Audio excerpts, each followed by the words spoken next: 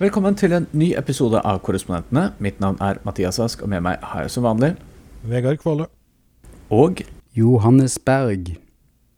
Ja, det har vært en begivenhetsrik uke med mange valg i USA.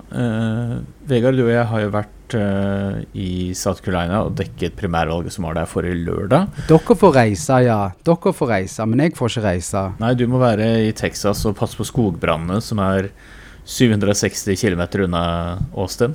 Ja, det mitt liv. Jeg så i går at da jeg så på CNN at det var skogbrann i Texas, tenkte jeg, håper det går bra med Johannes, så tenkte jeg, la meg google hvor lang avstanden fra disse småbyene hvor det brenner. Tanken slo deg på at jeg bor i avstanden som altså denne delstaten jo større enn Frankrike. Så det, ja. Og da fant du ut av at jeg var... Ja, at du var vel, hvis det brant i Paris, så var du i Nice eller noe sånt. Men det går bra med det? Det går bra, men det veldig varmt her. Vi liksom oppe i 28 grader. Så det ikke for ingenting jeg bor i solbeltet. Men nå skal vi ned i frysende temperatur, der barn bes om å kle ekstra på seg, for vi skal ned i pluss 7 grader, pluss 6 grader. Det høres så færdig ut. Det er noe av det tøffeste texanerne må gjennom. Men 28 grader i februar vel litt uvanlig det også selv for Texas, eller? Ja, altså egentlig det svinger veldig, for du får sånne, det går ned til liksom, si det oppe i 28 grader, så går det kanskje ned til 5-8 grader, og så går det opp igjen. Så liksom, det veldig sånn, du har sånne sykluser med arktiske vinder som klarer å komme seg helt ned her da.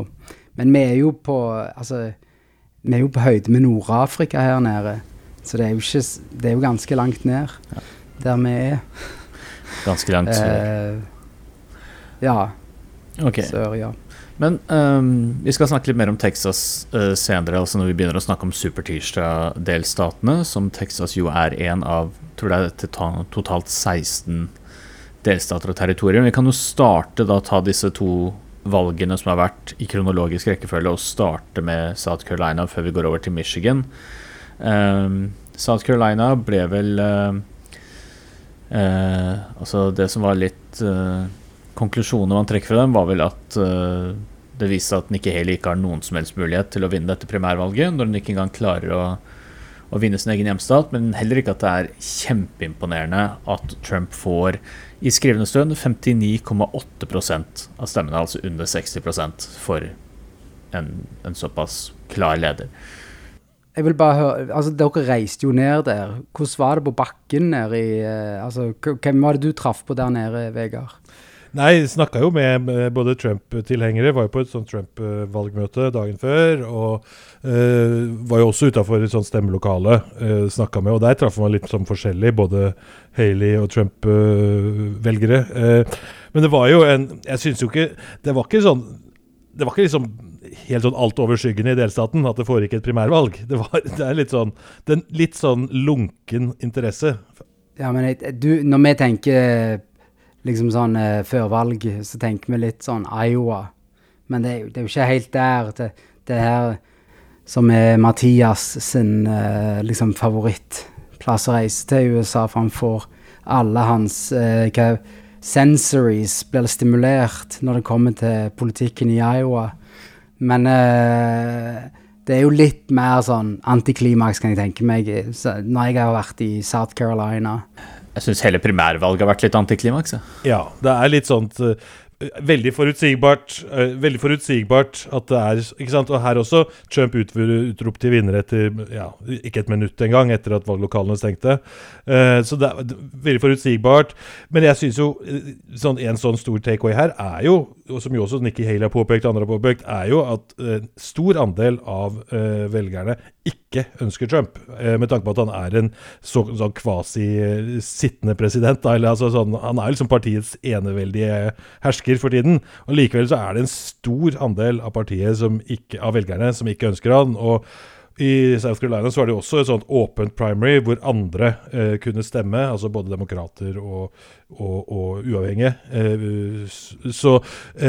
Og vi ser jo at Nikki Haley gjorde det jo bra blant mer sånn moderate velgere i de store byene, altså i byene i South Carolina.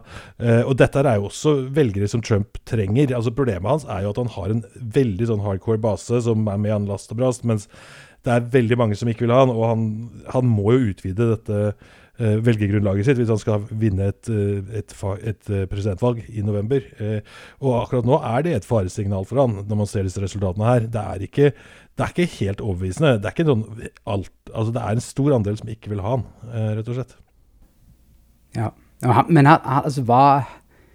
altså jeg hørte det var noe sånn voldsomt forskjell i hvor mye han hadde hatt kampanje i South Carolina da, kontra Nikki Haley. Han var vel nede i bare noen få eventer målt mot like. Nikki Haley hadde jo over 100 arrangement i oppløpet til dette her. Nikki Haley hadde vel en sånn 2 uker lang bussturné over hele South Carolina, sånn fra New Hampshire og frem til nå, mens Trump dukket vel bare opp og gjorde et par valgkamprallies her og der.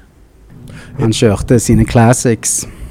Det jo liksom hans, altså dette jo hennes hjemstat egentlig, hun var guvernør der og sånn, men det samtidig også veldig sånn Trump-country, altså sånn konservativ sørstat, som burde være hans kjernevelgere, og allikevel så får han ikke engang 60% av stemmene, ser det ut til da, i et primary.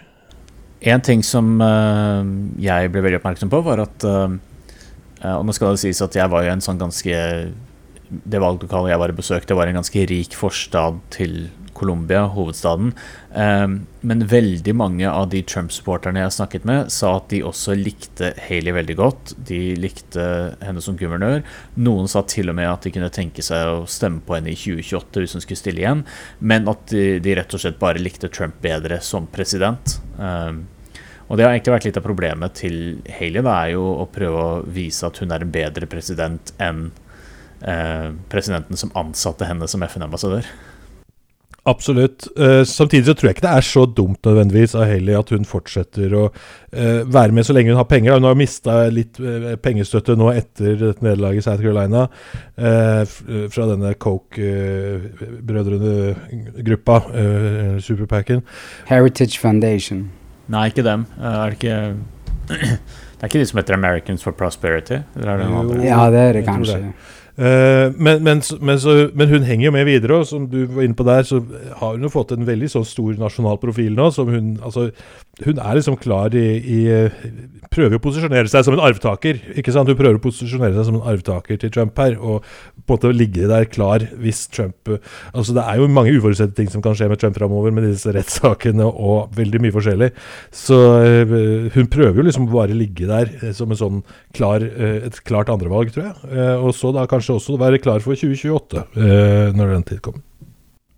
I dag så våkna jeg opp til en tweet fra en retweet som lille herrask, eller store herrask sendte oss om at Marianne Williamson har unsuspended sin campaign.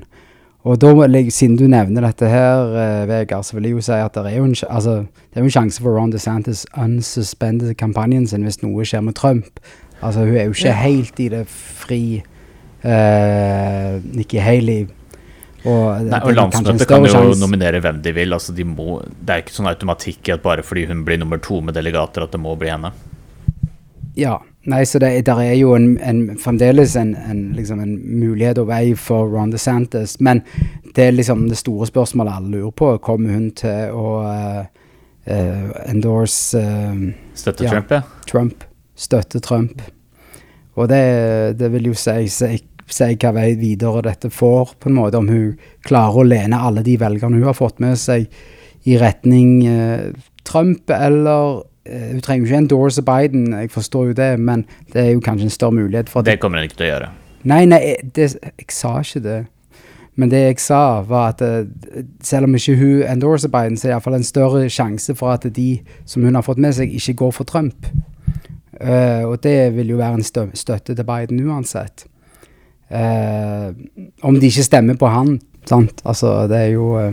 Altså det jo litt vanskelig å bedømme, føler jeg, sånn, hvor denne velgermassen til Haley går. Også noen av dem, i hvert fall blant de jeg har snakket med, jo republikanere, kommer til å støtte Trump, det har de sagt. Så har det jo, særlig i New Hampshire, så traff jeg jo mange velgere som egentlig var demokrater, som bare skulle stemme i det republikanske primærvalget for å prøve å styrte Trump. Og så har det jo noen som åpenbart misliker både Biden og Trump, og det blir jo sannsynligvis den viktigste velgergruppa i november, blir jo de som egentlig ikke liker noen av kandidatene, men har tenkt å stemme på en av de. Og det jo disse velgerne, sånn spesielt Biden trenger jo disse velgerne for å vinne. Vi får jo se hvilken vei det går. Ja, og det jo en fascinerende valgkamp der nå. Vi så jo også rett i forkant av dette valget i South Carolina, hvor Trump var ute og kom med noen ganske drøye uttalelser om afroamerikanere. Han deltok jo på en sånn gallamiddag, tror jeg det var, med en sånn konservativ afroamerikansk forening i South Carolina, og kom jo med uttalelser som var ganske drøye om hvordan han mener at afroamerikanere identifiserer seg med han nå etter at han ble tiltalt for lovbrudd, fordi de har også liksom blitt diskriminert opp gjennom åra. Og du mener at det ikke går an? Yep. Det det du sier, Vegard? Jeg sier at det Trump forsøker jo, først så kom han jo ut og sa at han var USAs Navalny, og som ble utsatt for rettsforfølgelse, som jo en sånn helt sånn absurd påstand fra han, men i tillegg da disse uttalelsene om afroamerikanere, og snakket om dette mugshot, og det så populært i afroamerikanske kretser, og han later jo, det jo ikke noe tall som egentlig gir grunnlag for å si at han har veldig god støtte blant afroamerikanere, men han kom igjen med noen sånne... Det noen målinger som viser at støtten kanskje litt bedre enn den har vært for Trump tidligere. Altså fortsatt ikke... Trump mener at han kommer til å vinne blant afroamerikanske velgere, men sånn, demokratene jo ofte avhengig... Han kaller det jo My Afro-Americans. Ja. Det ikke det han kaller men demokratene jo ofte avhengig av så store margin blant afroamerikanske velgere at de har ikke råd til å tape veldig mye. Nei. Men apropos velgere man ikke har råd til å tape, skal vi snakke litt om Michigan også?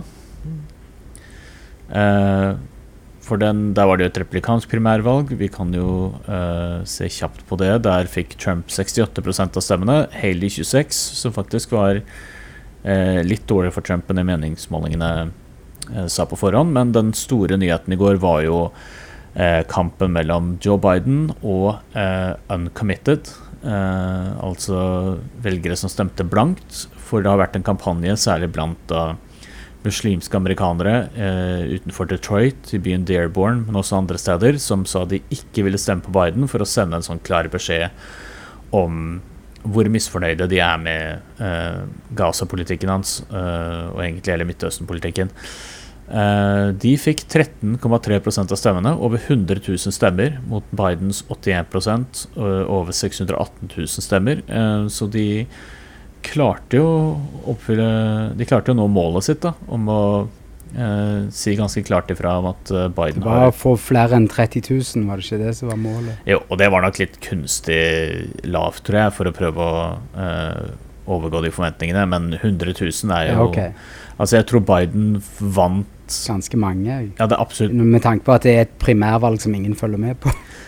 Ja, det tenkte jeg også, men det visst nok en sånn viss tradisjon i Michigan for at det en del som stemmer blankt. Til og med under Obama så skjedde det, med sånn 10%. Ja.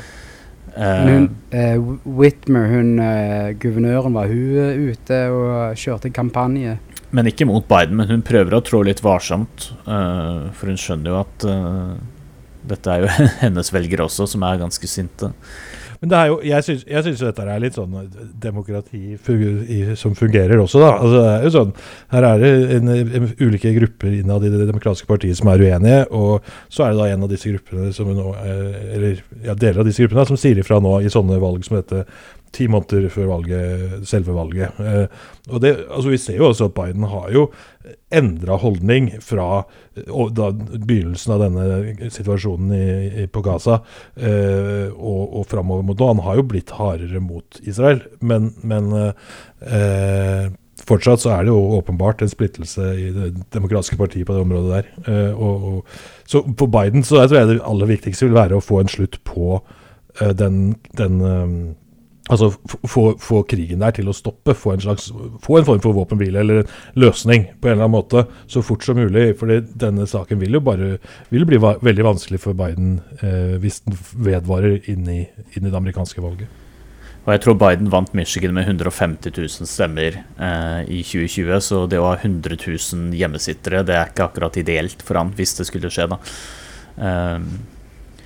Nå skal det sies at jeg tror det var 2 litt sånn konkurrerende kampanjer for å prøve å få folk til å stemme blankt, og den ene het sånn Abandon Biden, og de har vært veldig klare på at de ferdig med Biden, sier de ikke har lyst til å stemme på han, men så det noen som har vært mer støttet av lokale demokratiske politikere i Michigan som sier kampanjerer seg til Listen to Michigan, og de har vært mer på at de ønsker å liksom, nå frem til en løsning hvor de kan stemme på Biden, men da vil de ha en endring i måten Biden har håndtert krigen på Gazastripen på. Og vi får se, det har vi ikke kommet til. Kan jeg få skyte en? Jeg kan bare, dette var jo en delstat som en så på som en veldig stabil blå delstat i presidentvalgene, og så knuste det, på en måte ble det knust i 2016, og så bandt de tilbake, men det jo ganske hårfint, det jo ikke en stort liksom, ledelse de vant med, altså de trenger jo disse her velgerne ekstremt sårt, altså de har egentlig ikke råd til å miste noen som helst for å få de delegatene. Så det jo også sånn at en del av disse velgerne det jo helt uaktuelt for dem også å stemme på Trump da, altså som et alternativ, fordi altså Trump har jo sin historie med muslimforbud, og det jo mange grunner og Israel-Palestina også. Ja, altså mange grunner for ikke å stemme på Trump, så det jo nok eventuelt at de blir sittende hjemme, ja, men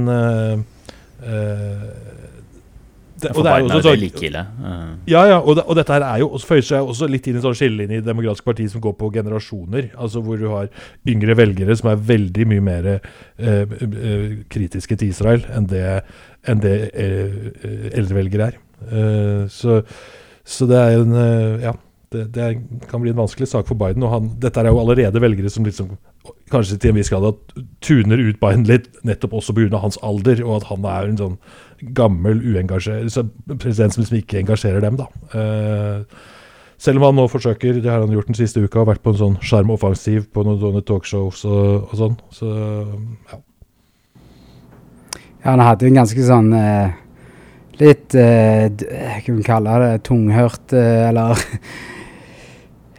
fjern uttalelse mens han kjøpte is i New York om at han håpte at det skulle bli våpenhvile til helgen. Det var et litt sånt øyeblikk som av og til skjer med politikere, synes jeg, hvor det liksom blir sånn krasj mellom, de skal liksom være med på en eller annen sånn gøy aktivitet, og så skal de samtidig ender opp med å snakke om noe sånn veldig alvorlig og vanskelig, så blir han liksom stående der med en sånn dryppende iskrep. Sånn som når George W. Bush tok spørsmål om sånn krigen mot terror på golfbanen og sånn. Ja, ikke sant? Det blir det helt sånn mismatch.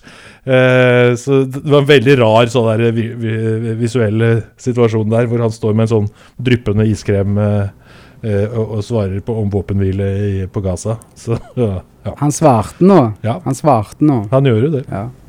Får vi se om det blir våpenhvile innen mandag da. Kan det bli det. Han svarte litt mer utfyllende på det talkshowet faktisk. Da sa han at Israel har sagt at de vil inngå en våpenhvile innen Ramadan, som 10. mars. Har dere lyst til å høre litt breaking news mens vi sitter her nå? Ja. Mitch McConnell sier han kommer til å trekke seg som leder for Republikanerne i Senatet. Så han skal sitte ut perioden sin, som jeg tror tar slutt i slutten av 2026, men etter valget i november så blir det en ny leder for Republikanerne i Senatet. Da tenker vi at det blir John Thune, nordmannen, den norsk-amerikaneren John Thune fra... Han har jo vært en favoritt. South Dakota, det der han fra? Ja. Familien tror jeg fra Bergen eller noe sånt. Høy, flott mann. Thune. Det var vel ikke helt uventet. Altså, Mitch McConnell har jo hatt sine episoder de siste årene med disse pressekonferansene hvor han frøs og sånn, og har vel blitt også mer og mer sånn, skjøvet ut. Altså, jeg har gladminne av Mitch McConnell. Altså, gladminne jo med deg, Vegard. Vi var i Paducah, tror jeg det var, i Kentucky. Og Paducah, hva det kjent for, Mathias? Nei, det vet jeg ikke. Da jeg var der, så var det rasopptøyer. Okay. Nei, det kjent for et atomkraftverk. Det veldig, det en av, uansett. Så det en interessant velgerbase i Paducah. Men vi var der på en Veterans Day Parade, der vi ser da Mitch McConnell sitte på en Chevy Thunderbird på cabriolet og sitter på liksom oppå panser, eller på liksom baksiden, liksom oppå setene, men litt sånn ut av bilen på bagasjerommet. Sitter han med konen sin og vinker og smiler. Dette har jeg tatt bilder av, derfor jeg husker det litt sånn visuelt, hva som detaljen i dette her, så det fester seg hos meg, men så det ble jo, vi har jo følt han ganske fra han ble Republikanernes leder her til nå at han går av. Altså det har jo vært en del år. Dette var jo slutten av Obama han ble valgt inn, var det ikke det som var etter han der i Nevada gikk av som senatleder, og Republikanerne vant. Harry Reid var demokrat. Men jeg vet det, men det var når liksom demokratene tapte Senatet, så ble da var det liksom endelig Mitch McConnell sin tur. Dette har liksom vært hans mål. Hans mål... sånn, ja. 2010 var det ikke? Nei, 2014 mener jeg. Så jeg husker det var veldig masse artikler om at dette har vært hans liksom, langsiktige mål hele livet, å bli liksom leder for Republikanerne. Men McConnell har jo på en måte vært, han jo egentlig også nå den sånn ultimate sånn insideren i det republikanske partiet. Hvis du skal snakke om sånn establishment-republikanere, så det som Mitch McConnell der. Og han har jo da havnet i en sånn konflikt med Trump, altså hele siden Trump liksom ble valgt, så har det vært et sånn veldig anstrengt forhold der, og det toppet seg jo etter 6. januar, og kona trakk seg i protest fra, hun var jo transportminister for Trump, hun trakk seg jo, og McConnell selv kom jo også med en sånn rasende tale i Senatet mot Trump etter det som hadde skjedd 6. januar. Men så han da som resten av det republikanske partiet på en måte bare glidd tilbake inn i Trump-folden. Så nå det veldig spekulasjoner om da også McConnell støtter Trump liksom sånn fullt og helt i valget, og liksom endorser han, og det vel det han egentlig gjør, så vidt jeg har skjønt. Altså, Republikanerne det republikanske partiet jo ikke lenger. Det jo Trump som styrer alt. Og det jo litt sånn, hva kommer etter Trump? Går det tilbake til det som har vært, eller ikke? Det ingen som vet, men en ser jo på en måte en helt ny form som blir skapt for de konservative i USA, som Mitch McConnell har vært med på endereisen av det. Men det jeg vil si, kanskje enda mer fargerikt minne av Mitch McConnell var jo forrige valgkamp der han stilte, så det var etter det mellomvalget meg og Vegard var, følte han. Men, eller var det, nei, det var primærvalgene til det mellomvalget der. Så fikk han kallenavn i valgkampen for Cocaine Mitch, og det kanskje et av de liksom mest fargerike så dette kom da fra at det hadde blitt funnet konen til Mitch McConnell sin far han shippingmagnat i Kina eller noe sånt, og driver med bulkfrakt på store båter, og det hadde blitt funnet kokain på en av båtene til svigerfaren til Mitch McConnell. Og da, motkandidaten til han på republikansk side oppfordret til å ikke stemme på Cocaine Mitch. Jeg synes det var en høydere. Men kan jo også, hvis vi også skulle snakke litt om Alabama her, og det som har skjedd med høyesterett der, så kan vi også kanskje da, bare sånn for å få en litt sånn glidende overgang fra Mitch McConnell og inn i det, så det jo også Mitch McConnell som leder for Senatet som bidro til at republikanerne fikk inn den første høyesterettsdommeren som førte til denne Dobbs-beslutningen som fjernet retten til selvbestemt abort, og som da la grunnlaget det var Neil Gorsuch. Ja, ikke sant? Som da de blokkerte det siste året Obama var president for Obamas kandidat til høyesterett, og dermed så bidro det til at republikanerne da fikk dette klare flertallet i høyesterett blant dommere.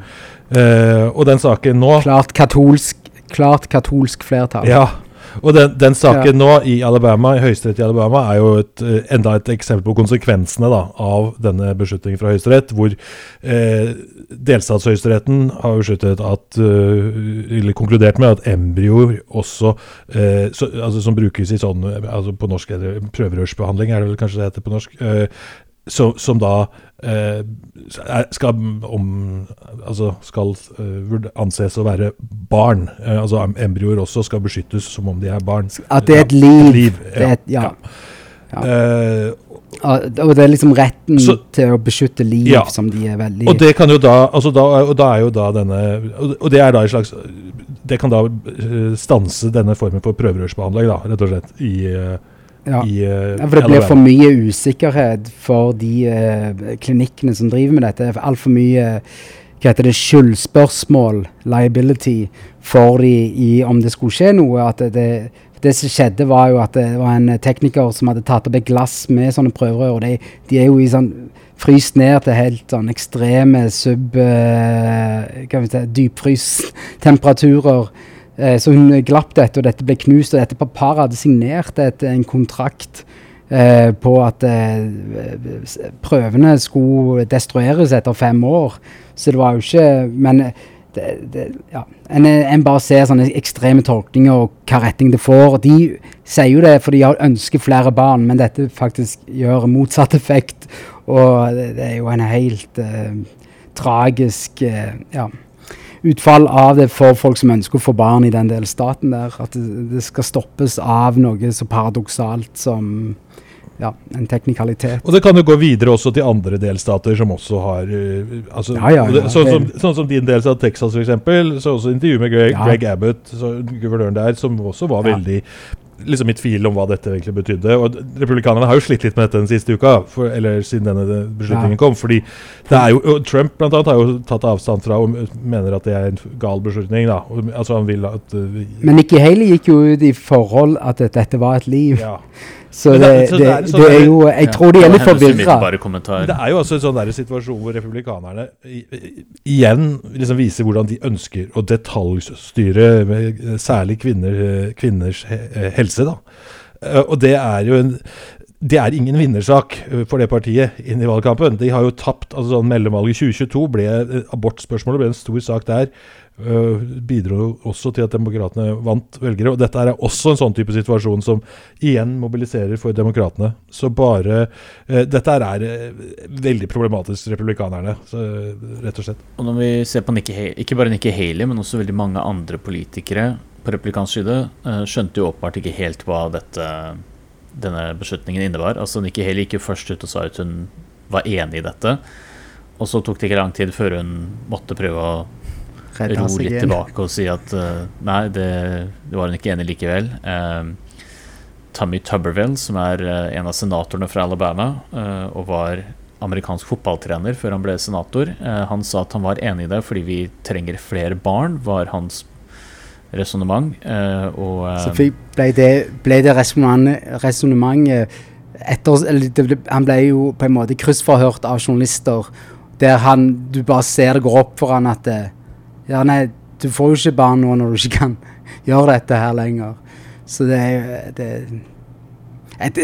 litt problem når gamle menn skal lage lover over ting de ikke kan, rett og slett. Det jo det høres ut som. Om det det som svaret, altså det bare helt sånn ekstremt på det mest, ville, for å si det sånn. Det lite smart å dra ut av det her. Dette jo kjernevelgerne, det det som gjør det så vanskelig for republikanerne, for mange av kjernevelgerne deres synes jo dette helt topp. De jo liksom de jo superkonservative for dette, men andre velgere synes, mens det store flertall amerikanske velgere jo ikke fan av dette i det hele tatt, synes dette helt vanvittig. Så...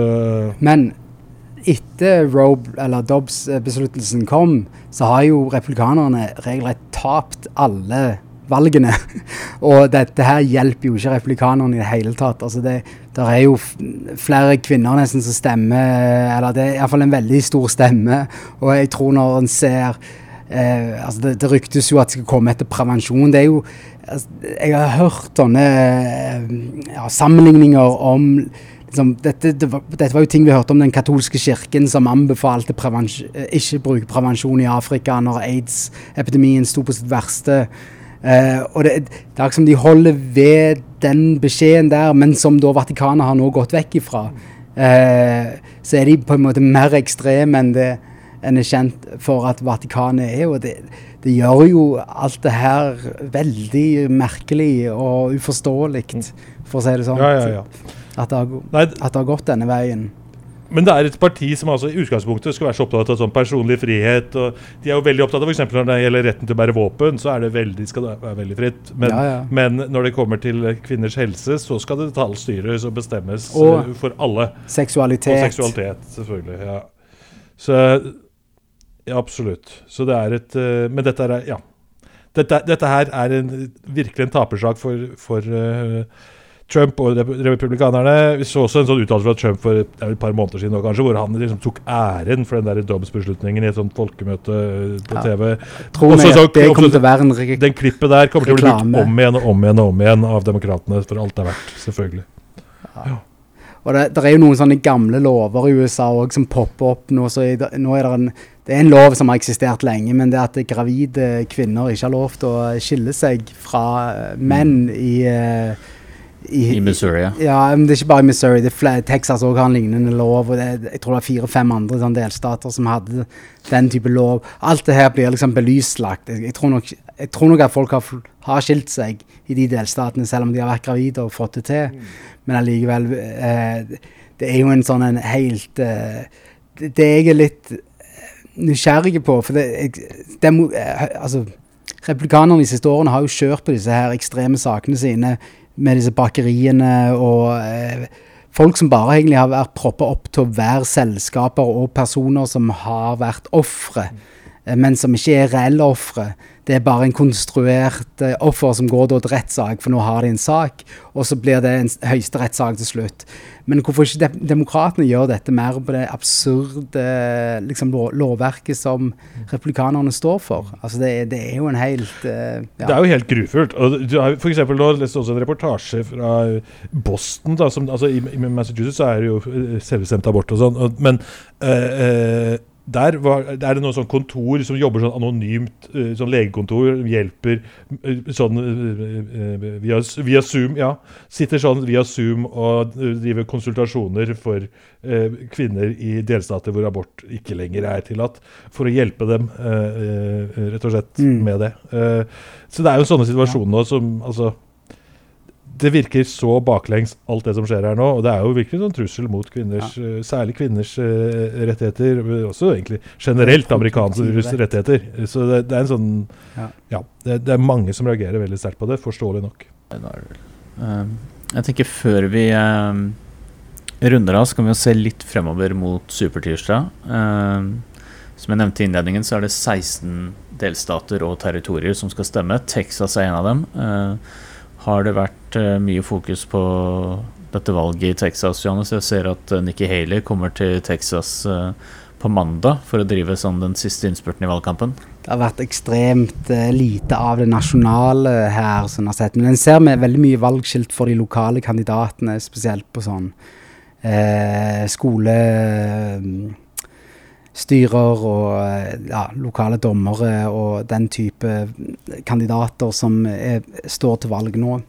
Så det mest det mer enn Trump og Biden. Altså. Det jo en veldig sterk Trump-tilstedeværelse generelt av promotering langs veiene her i Texas. Så det nå rett der jeg bor, så skal det åpnes en slags, vi kaller det samlingshus, liksom kommersielt samlingshus, ikke statlig, eller fra myndighetene, eller fra det lokale her, men noe som heter Patriots Hall, og det snakker bare om liksom, promoteringen som fungerer blant folkene her i Texas, og det jo bare liksom kalle ting patriotisk. Altså det jo sånne hundefløyter for på en måte Trump-verdenen å være i den retningen der da.